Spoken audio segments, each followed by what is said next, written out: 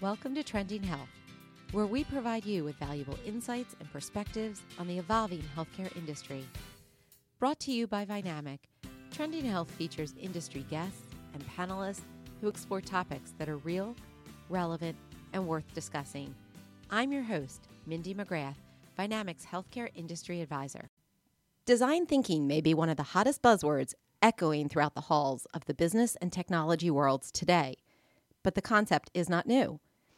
Since the late 1950s, designers of products of all types have employed and adhered to principles of design thinking like empathy, prototyping, co-creation, and user centricity to create technical and physical products we all use today. Recently, as the gap between patient and healthcare companies has narrowed, the industry has shown heightened interest in applying design thinking to the products and services they create and offer. To dive deeper into this topic, I'm joined by a familiar voice to regular listeners of Trending Health, and that is our resident expert on this topic, Mike Catone, a director at Vynamic. Mike has spent a significant amount of time assisting healthcare organizations with the adoption of design thinking and innovation sprints to advance service and product offerings. Good morning, Mike. Thanks for joining us today as a guest rather than a panelist. Hey, Mindy. Same chair, different role. Exactly. So let's jump into this topic. When we talk about design thinking, I think it calls to mind many different associations to different people, depending on what lens you're looking through. What do you think are some of the most important aspects of the design thinking process? I think really starting with the core principle of empathy is a super important core aspect of what makes design thinking different and special compared to other product development techniques. And I say that because, to me, design thinking is really all about thinking of the product or service that you're creating in the context of how it's going to be used by people interacting with it. And, I think in the intro you talked about physical and technical products. I think when we say product during this conversation, I want our listeners to think about anything. It could be a cup that they're drinking out of. It could be a website that they're logging into. It could be a medication box that they're taking an over-the-counter medication out of. All of these objects, whether they're physical and tangible or they're digital and it's something they interact with over their phone, all of them have to be designed. And I think what design thinking puts at the forefront is empathy, is thinking about what the user wants to get out of the experience. And, a lot of people like to talk about the job to be done with certain products and services. And design thinking really employs that at its core. I would never have thought about empathy as being like the first thing that you mentioned. And I would imagine it's really hard sometimes for participants that are in a design thinking maybe workshop or a function to really layer on that empathy first and layer it onto something as simple as packaging. Yeah. The way that my team works right now and employs design thinking, one of the first things we do whenever we kick off a project sprint is we run through an exercise and we have participants design a product. Sometimes it's a passport holder. Sometimes it's a wallet. Sometimes it is a carry-on suitcase. And the way that we kind of teach them how to use empathy is we have them design that product without any guidance. Design your dream carry-on piece of luggage. And then we partner them up and then we have them interview their counterparts and ask them, what are your travel habits? How often do you travel? What are the things that you really wish you had with you at an airport, on the train, on the subway? And then they use that information to understand what some of the unmet human needs are in those situations. And then they think about that and they redesign that carry-on piece of luggage or that wallet. And what that teaches them to do is to really think about the user's context when they'll be using this product. So it's less about what does this product look like behind a store front window, and more about how is it being used out in the world in the actual applicable scenarios. And what we often find is there are some commonalities between the first initial design and the design that carries through to the end, but there are components and features of the eventual product that the designer never would have thought about if they didn't interview their partner. And I think that that's what that does is it teaches people to step outside of, number one, their preconceived notions about what they think a product might need to solve for, or what features a product might need to have. But it also allows them to look at it from not only their experience. So, when you're talking about your perfect travel piece of luggage or your perfect wallet, that might be a different use case than someone else. And by broadening your horizons and looking to what other people need, you kind of open up the door to all new solutions that you never would have thought of yourself. And that's kind of the way that we teach how to fuse empathy within the design process. And I could see how empathy, right, has a lot of applicability in healthcare when you think about bedside manner and just that patient to physician interaction. So it's interesting that we've been talking about products and more physical aspects, but I do want to talk about healthcare a little bit because this has become a really hot topic in the healthcare market. And I wonder, how do you think healthcare companies can best use design thinking techniques in their current business and planning for what they want to do in the future? Well, I think, the core principle of empathy, if you abstract that out a little bit, it really gets back to the idea that none of the products or services or medications, none of those are going to exist in a vacuum without a user, either taking the medication, using the product, calling the service. None of those exist in a vacuum. So I think that as a core principle, thinking about how customers, whether they're physicians or patients or nurses or caregivers, how are they going to be using the product that you're coming up with and you're designing, and really thinking about that throughout the design process. And even consulting with potential users of the product. A lot of pharmaceutical companies already have existing relationships with physicians through speaker programs or through patient advocacy groups, and thinking about actually getting their opinion on potential solutions or services is a really interesting way to kind of guide design at a very early stage. And it's something that we've employed on my current project and with my current client. And it really shows interesting results because, one of the things that my experience in design thinking has shown me is that something can look really good on paper or at a marketing award show, but not resonate with its core audience. And that, to me, really calls into question the utility of that product. Because if something is pretty and shiny and no one uses it because it's difficult to use, it's not intuitive, it doesn't fit into the workflow of the patient, the caregiver, the physician, then is it really serving its purpose? Mm-hmm. Or is it just a shiny object that you can parade around and say, look what me and my team worked so hard to develop over the last year?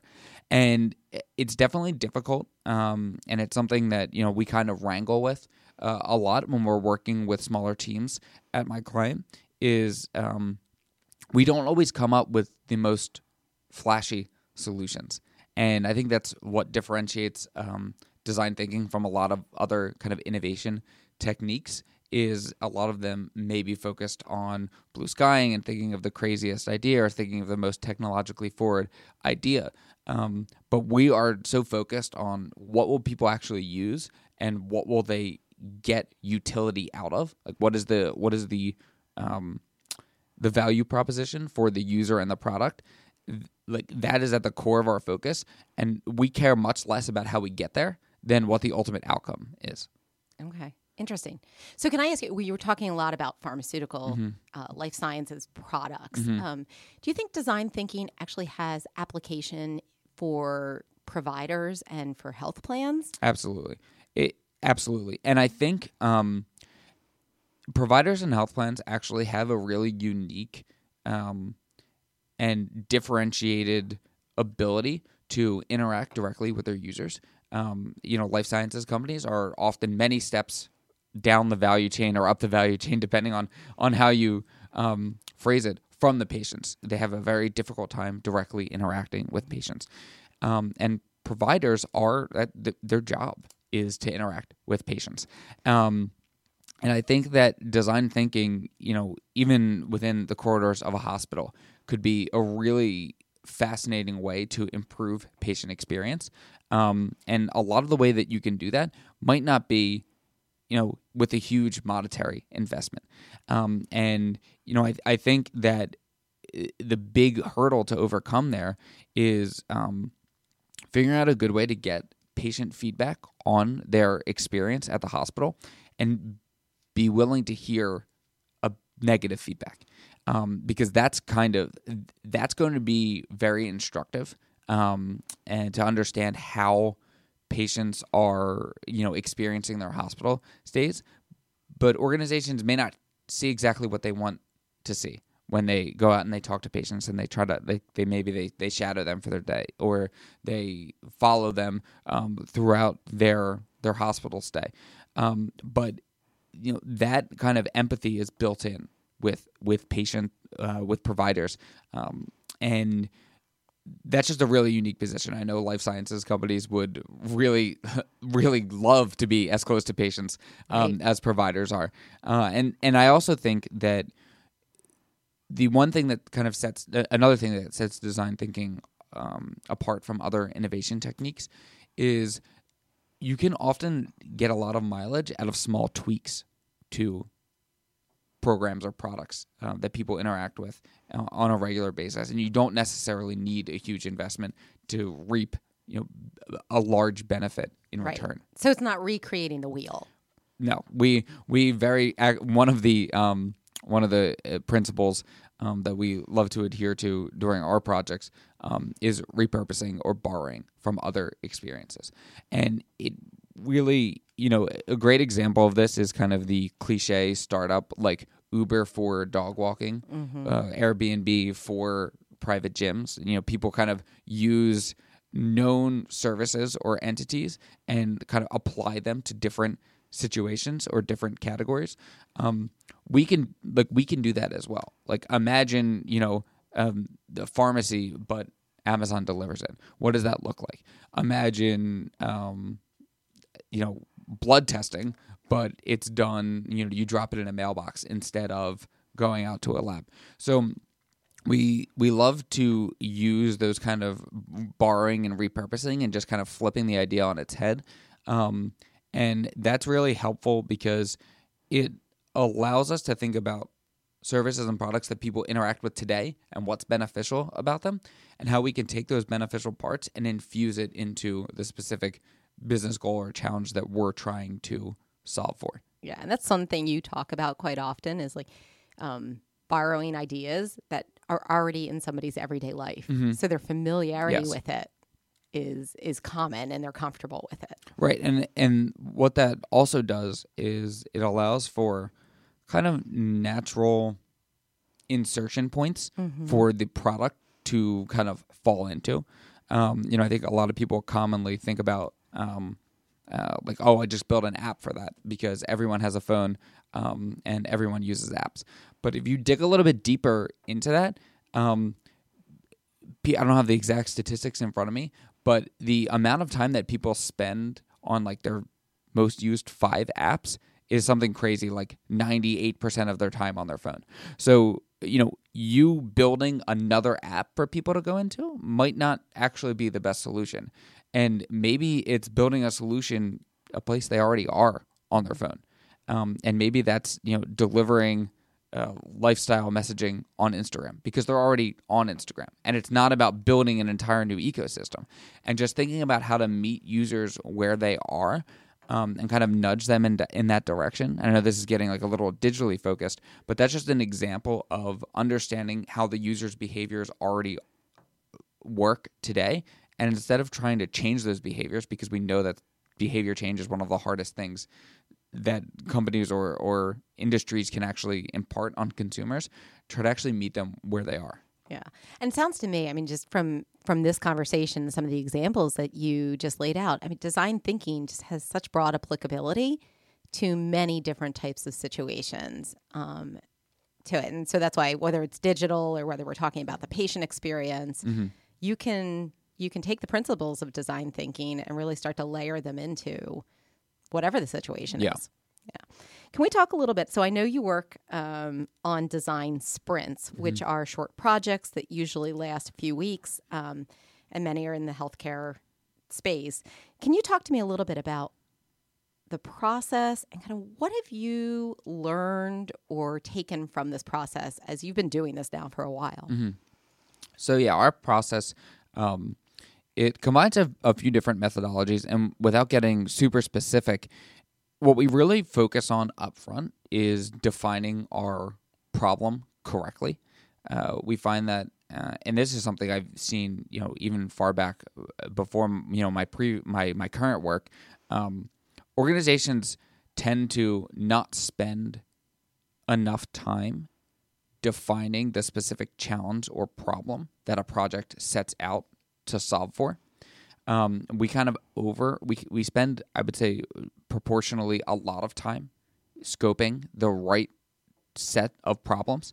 So just like thinking about like as an example, instead of designing, an entire marketing campaign from the ground up using like in a project sprint, we might think about how are we going to design our call to action that gets patients who aren't activated out to a diagnostic test. So instead of thinking about like the entire branding campaign, colors, slogans, models, what the commercials are going to look like, thinking about, okay, like really focusing on like what that call to action is, that is a way that we can kind of focus not only our attention, but also the people that we would involve in our interviews and talking to them and figuring out like what are their needs, why aren't they going to diagnostic testing today, what have their physicians already tried to get them to go out and do diagnostic testing, what are the hurdles to doing that. And you see, we can slot that kind of call to action into a broader marketing campaign or branding campaign, but in order to solve for an entire campaign like that, you might need to talk to 15 different types of people. And by kind of scoping out what that problem is and getting specific, it allows us to narrow our audience and think about that audience in kind of a narrow way. And if we're only spending a few weeks on this specific part of the project, it's much better to really figure out all of the information we can about that part, and then infuse that as opposed to trying to boil the ocean and doing too much. So that's usually how we started, is like scoping it appropriately. And then we love to talk to users who are involved and affected by like any potential solutions.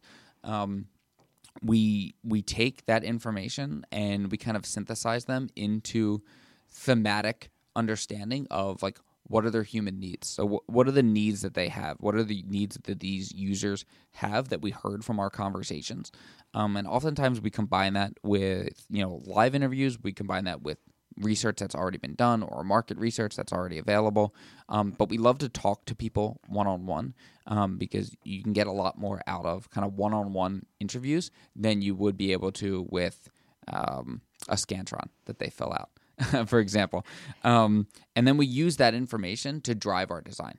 So that's kind of the key component is we don't, in my example of, designing a call to action for a marketing campaign, we don't say, okay, what would the perfect call to action look like? That's not how we would start our design session.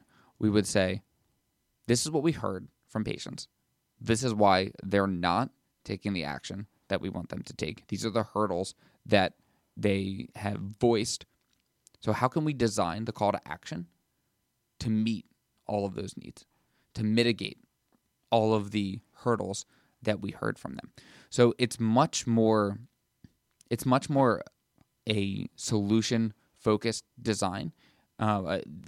that's really focused on solving the problems of the users and not solving the problem of we don't have a call to action. Does that make sense? It does make sense. And, I was thinking as you were talking about this, I'm sure the natural inclination is to want to spend, if you're talking about these sprints being really concise periods of time, is to want to get into solving, right, and solutioning right away. But it does make sense to design and spend the time really concisely figuring out what the problem statement is and the scope of that problem statement.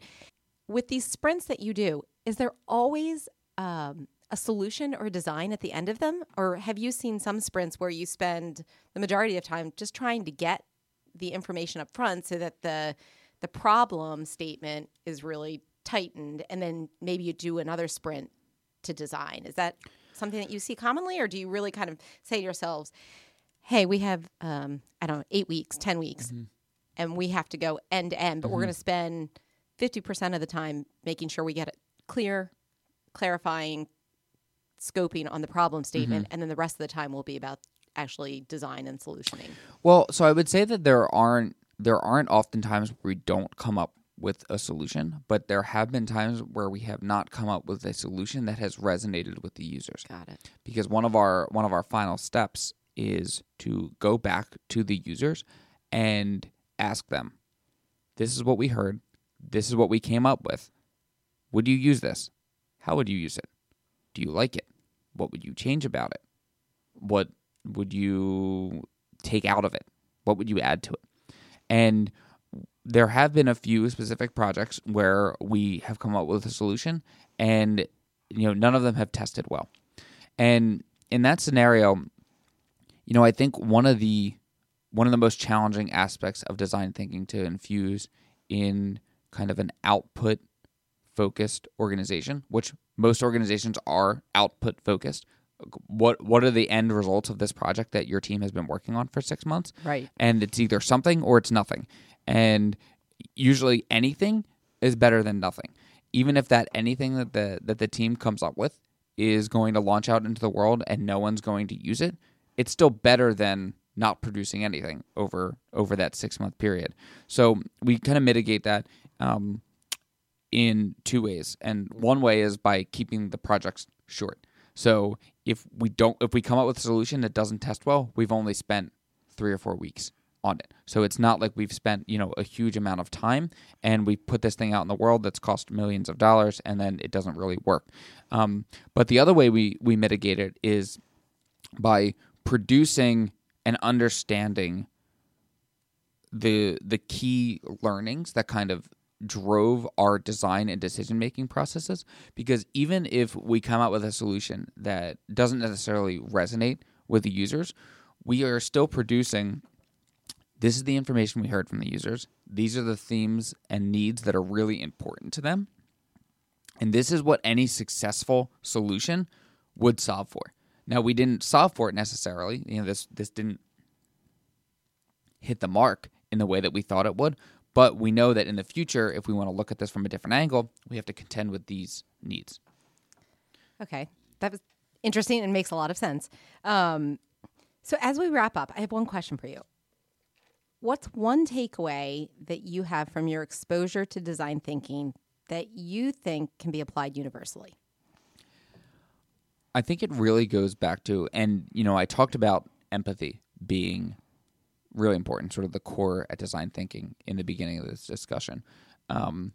And I think that empathy is kind of a general nebulous term for some people who haven't really infused it.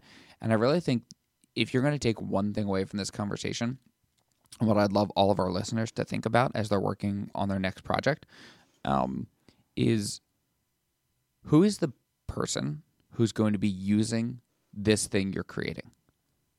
And are you creating it for them or for you? And you really need to think about, you don't want to create something that's just for you, because you're not the person who's going to be using this in their daily life.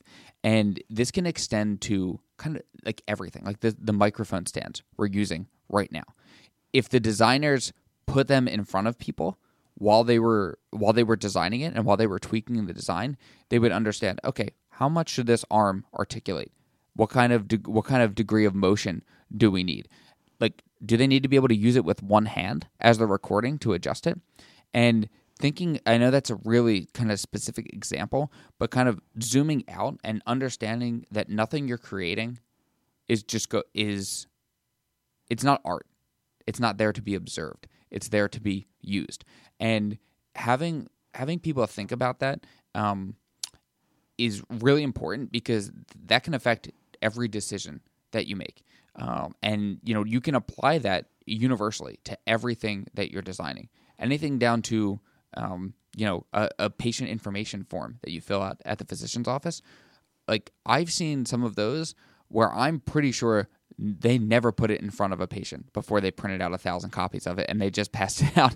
And can we tackle explanation of benefits statements, because those to me seem like they are ripe for design thinking. Yeah, I mean, and it's just crazy, because if you think about it, these organizations that are creating these forms are often sort of so like insular and singularly focused on like the output of the project that they're working on, that they never zoom out and like take it out and put it out into the world and test it. And I think that that's a huge hurdle for organizations, is to like try something out before you go wide with it. Yeah. And I think what organizations would be smart to do.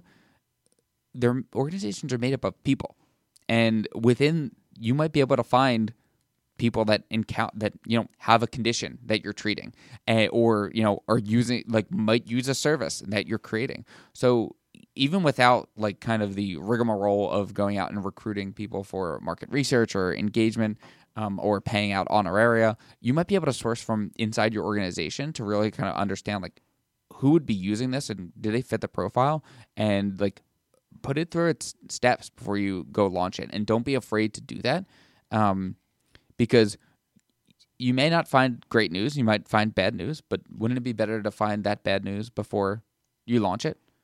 Absolutely. And when you can actually still tweak it, or before you send it to print or air it on TV? Yeah, absolutely. So such a fascinating topic. I feel like there's so much opportunity in the healthcare market to really adopt design thinking principles. Want to thank you for taking the time to talk to us today on Trending Health.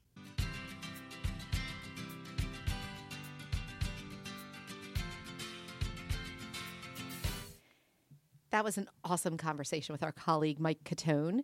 And to recap what we heard from Mike and discuss the topic further, I'm joined by my co-host, Ryan Hummel, our provider sector advisor. Hello, everybody. And our Vynamic colleagues, Keith Sutter and Connor Lippincott. Hey, how's everybody doing? Hey, guys. Thanks for joining us. So, guys, I love this topic. I think that design thinking feels very, very relevant to what's going on in the healthcare world and opportunities to really think about how to think, act, and do differently. One of the things I found interesting was during my discussion with Mike, right? He talked about the importance of both empathy and repurposing to the design thinking process. Where do you see opportunities for healthcare organizations to learn from their users or even outside of the industry? Sure. So one idea there, Mindy, that I had is making sure that we're always thinking not only about the users and the early adopters, which I think typically we will go to because they'll confirm some of our ideas or some of our thoughts. It's also equally important to really think about the detractors or the people who are not adopting the technology, and why not? Understanding the barriers. So I think it's always a balance of those extreme users, making sure that you first get some good feedback from those early adopters, but also making sure that you're understanding and you're empathizing with your detractors or with the folks that are not adopting these ideas and understanding why, because you can learn equally from both. Yeah, I agree with that 100%. I think it's really important to check yourself when you're going through these exercises and doing research to make sure that you're not just working with people who are telling you the same thing who you've already worked with a million times before. It's really important to get that full spectrum of opinions and users and age and different diverse experiences and backgrounds to understand that who actually is going to end up using your product.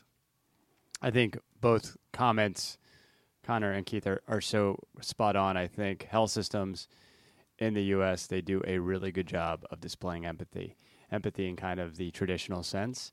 And I think it's a great opportunity for us to convert that into the empathetic way of design thinking that Mike talked about during the interview with Mindy. So I think that's a really good point. And the other piece of this is, because we're so empathetic in the healthcare system, and specifically in health systems, it is sometimes hard to sit across the room with someone and hear a challenge.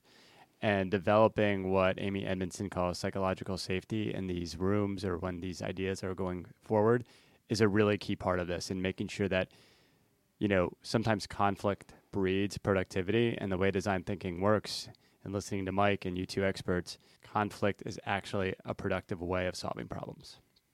That's a really good point. I hadn't thought about it that way, but I think you're right. I mean, the healthcare system or provider setting is really naturally just bred to be empathetic. So when you start to go through a process like this and you're really listening to end users, even though there is, patient feedback and surveys that are done, really digging deep into, both the to Keith's point, the end users that are probably going to be big fans and give you some good feedback. You also want to equally balance, what are you not doing well, or what's not going to be useful to the end user, right? Because it's not necessarily about the beauty of the product or the service. It's really about what the utilization is for that end user. So let me ask you this, because we all know, right, in the healthcare system, that healthcare organizations tend to be extensively focused on things like outcomes or output, so very oriented towards that type of model. How do you leverage a model based on rapid prototyping and failing fast, which is part of design thinking, when you're in this kind of environment? Sure. Yeah. I'll offer some initial thoughts here. And I think it's about defining success in terms of defining success as learning. So as we talked about, not only hearing from your advocates and your detractors, but design thinking is about not just about the success of the project or the initiative. It's about how can we generate learning as rapidly as possible. And, as I know, Mike mentioned, sometimes that's getting to failure quickly and not wasting the resources or the time or the opportunities that could have been diverted to other projects. So I think that defining success as learning should come naturally to healthcare organizations, right? We're science-based organizations looking at experimentation, and yet I find for many of the services or the products that we design, sometimes we lose sight of that. And I think you can I think one thing that organizations are used to doing is looking for those actual numbers, that ROI. And one thing that when I've worked with Mike in the past is that you can actually put a number on some of these learnings. You didn't spend X $100,000 on some project that you would have done otherwise because you actually talked to your users and understood what they wanted from your product. All really valid points. I actually add one more thing too. I think we talked about this off camera kind of earlier about this idea of lean and agile methodologies that have really taken shape in the healthcare and health system lens with our provider clients. And that seems to come pretty naturally as time progresses. But this idea of failing quickly and failing forward sometimes is tough to do. And, we're certainly not advocating that design thinking should harm a patient or harm a stakeholder. That's not what we're saying. We're saying that you're failing quickly on operational projects that you would have followed through with otherwise. And I think that's a key distinction that sometimes people don't think about in the health system that they would do a good job considering in the future. Yeah, I think one of the things that Mike brought up is making sure you really have a clear sense of the problem you're trying to solve, right? Defining your problem. The part about experimentation is understanding what are you going to learn about that problem, right? And being very clear from the upfront that this is the problem we want to solve. And in this experiment, we're going to learn a bit more about this part of that problem, right? So that we can do the next experiment, so that we can do the next experiment. I think the other trap many organizations get caught in is trying to design an experiment that tests the entirety of the idea in one fell swoop. You have to break it down into very manageable chunks so that you can really test sort of individual aspects of an idea and what are those key variables that are going to lead to success. And sometimes those challenges aren't always patients, right? I think a lot of times when we talk about empathy in the health systems, it's easiest to just immediately go to the patients. But one thing that really great organizations do who have good design thinking standards, they'll start to use different groups as those users. So you're interviewing in life sciences, for example, your field force or your HCPs who are going to end up prescribing your drugs. and being able to understand what their needs are and different ways that you can get information or training to those types of people. In an environment as complex as healthcare, you need to understand the range of stakeholders and where all the different pain points are to really be able to have that empathy for all of the pain that's in the system. Mm-hmm. We talk about a lot of things that are hot topics, right? In healthcare, and design thinking is no exception. I'm wondering if we take a step back and we think about design thinking from the lens of like 5 to 10 years out, where do we see the greatest opportunities for design thinking to actually improve the healthcare ecosystem? So I think from a patient perspective, a couple of the obvious ones that come to mind are the ambulance experience and the emergency room experience. Both are some of the kind of biggest pain points I've ever experienced in the just as a user myself in the healthcare process. I think that the whole communication process around your benefits and actually really understanding from a patient perspective what is been paid and what you owe. So the explanation of benefits. We already find the healthcare system to be very complex, and I think that seems like an area that is really, really ripe for design thinking, because I personally will tell you it is a painful experience trying to reconcile all these different, invoices, statements, bills, and how it comes back in your EOB. I think that's a great point, and I think what you've seen in terms of even the legislation or the movement or the consumer outrage around surprise billing. Mm-hmm. So not only getting a decent accounting after the fact, after you've already incurred the costs, but how do you empower patients now that with a high deductible plan, they're accountable for this, and yet when they call to find out how much a procedure or a test may cost, oftentimes they can't get a straight answer, right? So I think that those pieces are really important. I took the question maybe a little bit differently. I would have said the greatest opportunity is how can key leaders in healthcare really start to adopt this mindset of experimentation that they often bring to the table every day when they're looking for novel products, novel service delivery models. How can they bring it to the rest of their organization, right? How can they take that same mindset of a process of discovery and experimentation and really foster it across the entire organization? Places like supply chain, places like marketing, and really bring that mindset that I think exists in the R&D function in many companies and bring it to the rest of the organization. I think that's such a great point, Keith. Mike spoke a little bit earlier around some of his projects that he's working on during the interview. And one of the things he has spoken to me offline about is simply changing the way a meeting is held. And, luckily I've sat in some of the senior leader meetings at health systems and IDNs across our client base. And I think about the idea of changing just the tenor of those meetings and dedicating time around design thinking and ideas. You have all of those great minds sitting in a room, and dedicating and allocating the time to think that way would be a really great shift for the healthcare. Instead of keeping it operational and focusing on, the quadruple or triple aim that they're always talking about strategically, there's an opportunity for a paradigm shift there. I often also took the question a little differently as well. I think that design thinking could really behoove our senior population in the United States as well.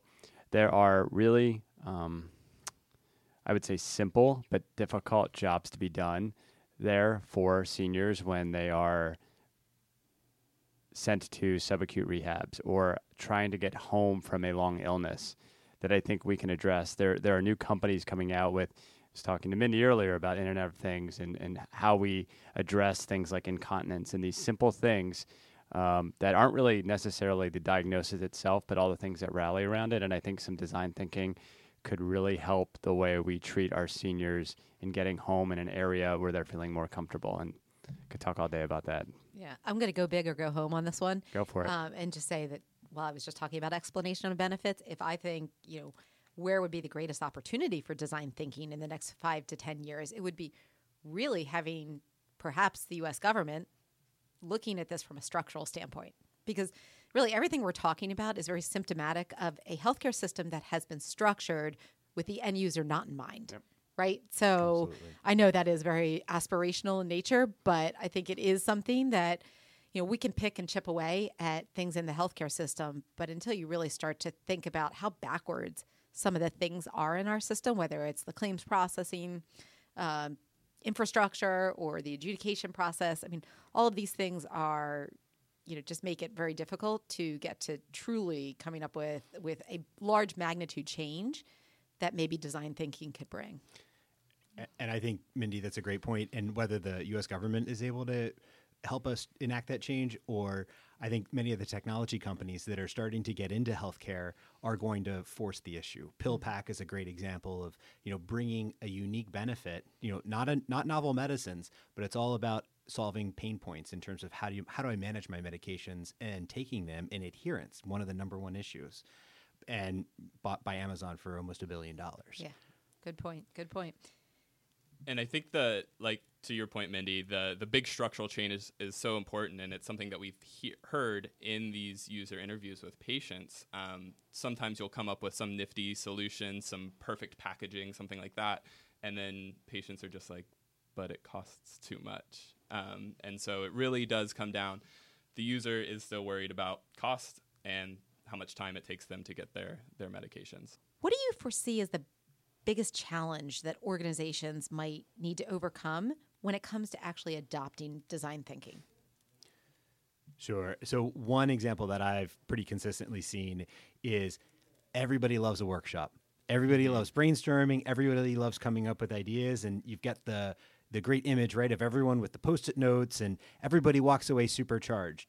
I think one of the biggest barriers is planning for and coordinating and creating the resources to take those ideas rapidly through iteration and move them forward and create that momentum. Too many organizations plan for the workshop, the ideation, and don't plan for the resources to take those ideas forward. And I think what that does is it causes fatigue by employees. You can get me to come to a brainstorming session once or twice, and if I don't see anything come of it, the third time I'm going to say, I've got other things to do. Yep, I've seen it a million times at the end of a workshop. Somebody signs up and is like, yeah, I can definitely donate 20% of my time or something to this to move this forward. And then they get back to their normal job the next week. And it's like, oh, now I have 120% of a job. Right. So, yeah, absolutely. Planning for the follow through. And I think it goes back to something we talked about earlier, is really having it ingrained in the meetings and the structure that is already happening. And if it has that kind of top-down buy-in, you'll see a little bit more of the organizational ability to have that follow-through. I completely agree. I think the permutation of all of that also is maybe not a large-scale workshop, but more to the lines of what are you doing between meetings? I have this visceral reaction to meetings themselves, and you look at the calendars of senior leaders, and they're chock full of a schedule full of meetings. But reality is the work doesn't happen in a meeting. The work happens at the front line or at the caregiver level. The work happens between meetings. And if all we're doing is meeting, that work and that design thinking can't happen. So changing the paradigm, ensuring that during that meeting you're talking about what you did, or developing, and there's so many tools that exist now of thinking while betwixt meetings and making sure that thinking doesn't stop, because you're going to be doing and going to see where the work is being done, a very lean concept.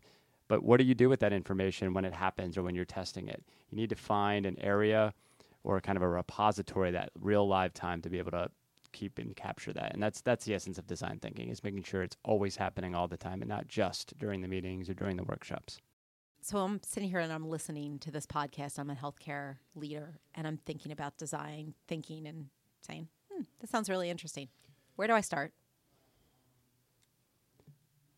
Yeah, I think one of the first places to start is defining your problem, right? So understanding, I think to Connor's point earlier, in terms of the resources, it shouldn't be at the end of a workshop or an ideation session, everybody, is like, well, who's going to take this on? It should be clear. Whoever's responsible for solving the problem that you've identified is the one who's going to take these ideas forward, right? So I think what you have to really understand is what's a big or a small or even a medium-sized problem that feels intractable, and let's think about framing it in a different way. Because if you know what the answer is, you don't need design thinking. You just need to go execute. It's the problems that you don't know what the answer is that you need to do that exploration, create that empathy. So it's get started, engage with some experts, some folks that have had some experience, and find an opportunity to get started.